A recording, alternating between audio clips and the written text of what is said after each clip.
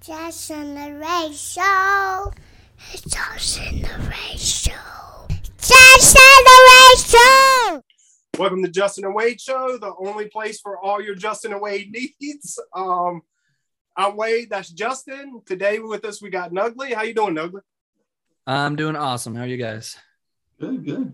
Welcome to the show. Thank you. Glad to be What do here. you want to talk about? I thought it would be fun to do a bit of a comparison, little versus battle, I guess, with kind of indie games and AAA games. Because I think a lot of you and I were texting about it a little bit. A lot of people I think are kind of sick of big AAA titles releasing half-baked, broken, don't work. You just lose interest in them, kind of. Well, things. let's start with letting the three possible listeners we have. A AAA game is a major. Just explain what it is. The AAA game is made by a major publisher, so it's like if you go see a blockbuster movie as opposed to watching an independent movie. Right. Okay. I didn't even know that. Thank you. Yeah. See, we educate. So those are going to be like your Call of Duties, your Halos, your big brand names that are pumped out by Microsoft and Sony and etc. Activision. But at the same time, as you were discussing, even independent games, I mean, like Risk of Rain, at some point, you know what I mean? If it's a good enough game, you know what I mean? It can. Yeah, it starts getting momentum. Yeah, for sure. I mean, it's made by Hapu Games. Hapu. I don't know how to pronounce it, but it's just a couple of guys out in Washington that made it and then made the sequel for it, and it's great. It's a virtually perfect game, which is something I can't say about a lot of AAAs lately. Oh yeah. A lot of times we have to fix all the updates. Like they'll just send it out just to get the release date. Oh yeah, and then especially and stuff like that. Yeah, especially that you can update and fix stuff after it's made now. Right. I think they'll just there's no incentive. Yeah. There's no incentive to release it complete because why would they? You have patches. You already have your money from pre-orders. What reason would you have? Yeah. Other than quality. You let the players figure out what's wrong with it. You hear enough complaining, and then you're like, okay, we'll fix that now. Yeah, more or less. It's basically if you get canceled on Twitter, that's about all it's gonna be needed to get you to really go, I guess. Right.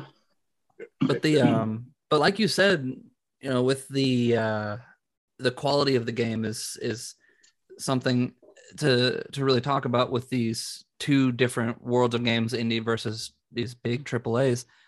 I mean, you think of AAAs, they've got every advantage in the world for getting out there. You don't need to advertise Call of Duty. People just know it's coming out. Right. But obviously they do advertise it. They've got marketing, they've got tons of resources, they have giant publishers, et cetera. So the only way for an indie game to stand out is through quality. They can't advertise the same way. Yeah, they don't have a choice either. Right, yeah. Right. So if they want to get noticed, they have to make the game really, really good, which is why I think a lot of the time that stereotype of indie developers making better games, I think a lot of that is true, is because that's their only way in, really. They have to do that, or they just or you won't survive at all. Yeah. That's exactly what it is. Yeah. I mean, think of that in terms of like restaurants. Probably the best little burger or slice of pizza you ever had is some little hole in the wall place you've never heard of. Oh yeah, of course. Yeah. Yeah. Same thing. That's how they survive, is by being the best. Yeah. So what would you say is your worst experience in a AAA game? Halo 5. Oh yeah? Halo 5, absolutely. There's no contest.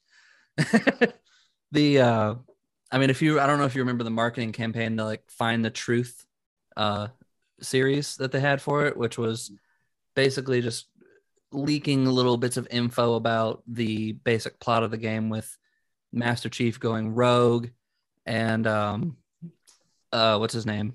Spartan Locke kind of hunting him down. And they advertised it as these two Spartans going head to head are causing like society to collapse. You saw this video of them after a battle where this whole area around them was completely destroyed. One of them was, practically dead, and just none of that ever happened in the game at all. Like the two met in a cutscene. You don't even get to play it. Oh, And after about a minute, 45 seconds to a minute of really, really bad CGI fighting, neither one of them are really hurt. Locke just gets, for lack of a better word, locked. They have like an armor lock thing. He puts on his armor and it makes him just completely shut down, can't move. And then Chief just walks away. And that's it. I was incredibly upset with that game. I That's never the really last played game I pre-ordered, Halo by the until way. Infinite. I played a little multiplayer back in the day, but I never really played Halo until the newest one. Oh, I was a Halo junkie. I mean, I have probably 5,000 hours on Halo 3 alone. I have a lot of Halo 3. And I don't know that they that much, but I have some friends, actually, my dad and his son that are like that. They were the old Halo games. That's all they did. Oh yeah. Well, I mean, and that's where like my gaming started. Those old multiplayer lobbies where there's no reporting, no filtering. Everyone's pretty brutal. But I run on esports teams. I have friends that still are on like the pro Halo teams and everything. Like I was really, really in Halo, and yeah, Halo 5 almost killed the franchise for me. Like I had no interest in playing it at all. Well, let's switch up and talk best indie games. Obviously, you like Risk of Rain. Risk of Rain 2 is definitely number one. But other ones that I think definitely need to be talked about here and there. Phasmophobia. I'm sure you've seen me play that all the time. Talk about it. Yeah. Yep. Phenomenal game. The concept of the game when it released in summer 2020, I think it was completely new. Like there was no game like that where you go into an abandoned house and you have to. I mean, there's games where you have to survive ghosts or demons or whatever's going on, but there was none that was an investigation style where you have to learn what type of ghost it is. Is it a demon? Is it a spirit? Is it a phantom based on its behavior? There's been a million games that have, that are clones of it now, but yeah, it essentially started a genre, which I think is awesome. Another really good one, which was an old one from the 360, was called Iron Brigade, which was, it's like a third-person tower defense where you're in a giant mech. You play as like a Marine in a mech that has various types of weapons. You've got laser cannons, snipers, machine guns, grenade launchers, etc. And the idea is you have to place turrets around the map to defend a specific point. Phenomenal game. And that's also on Steam, so highly recommend that one. Yeah, I would say those are probably my top three. Most of the indie games I play are like when you and me were talking, I mostly play AAA games, but I mean, like I'd say 80% of them I've started in the last few years. I'll start them, and especially multiplayer ones. You know what I mean? You start trying to play multiplayer, and it's just everything breaks and doesn't work, and you just like, hey, I like this game, but I cannot play it. I can't spend hours trying to get in a game with somebody and then never play anything. You know what I mean? Yeah. Oh yeah, big time. That was a big problem with Evolve. If you ever played that one. What is that? Evolve. Oh, I've heard of it. I've never played it. Cool concept. Asymmetric. You have a giant monster. 4 people run around with different tool sets trying to kill it while it gets slowly stronger and stronger. But I mean, yeah, some of the game breaking issues with it. I mean, you couldn't even get into a game sometimes for 45 minutes. There was we did play that one game that just came out in the last year or two that was like, it was space, but it played kind of like Gears. I can't think of the name of it right now, but it was like almost like Destiny mixed with Gears. Was that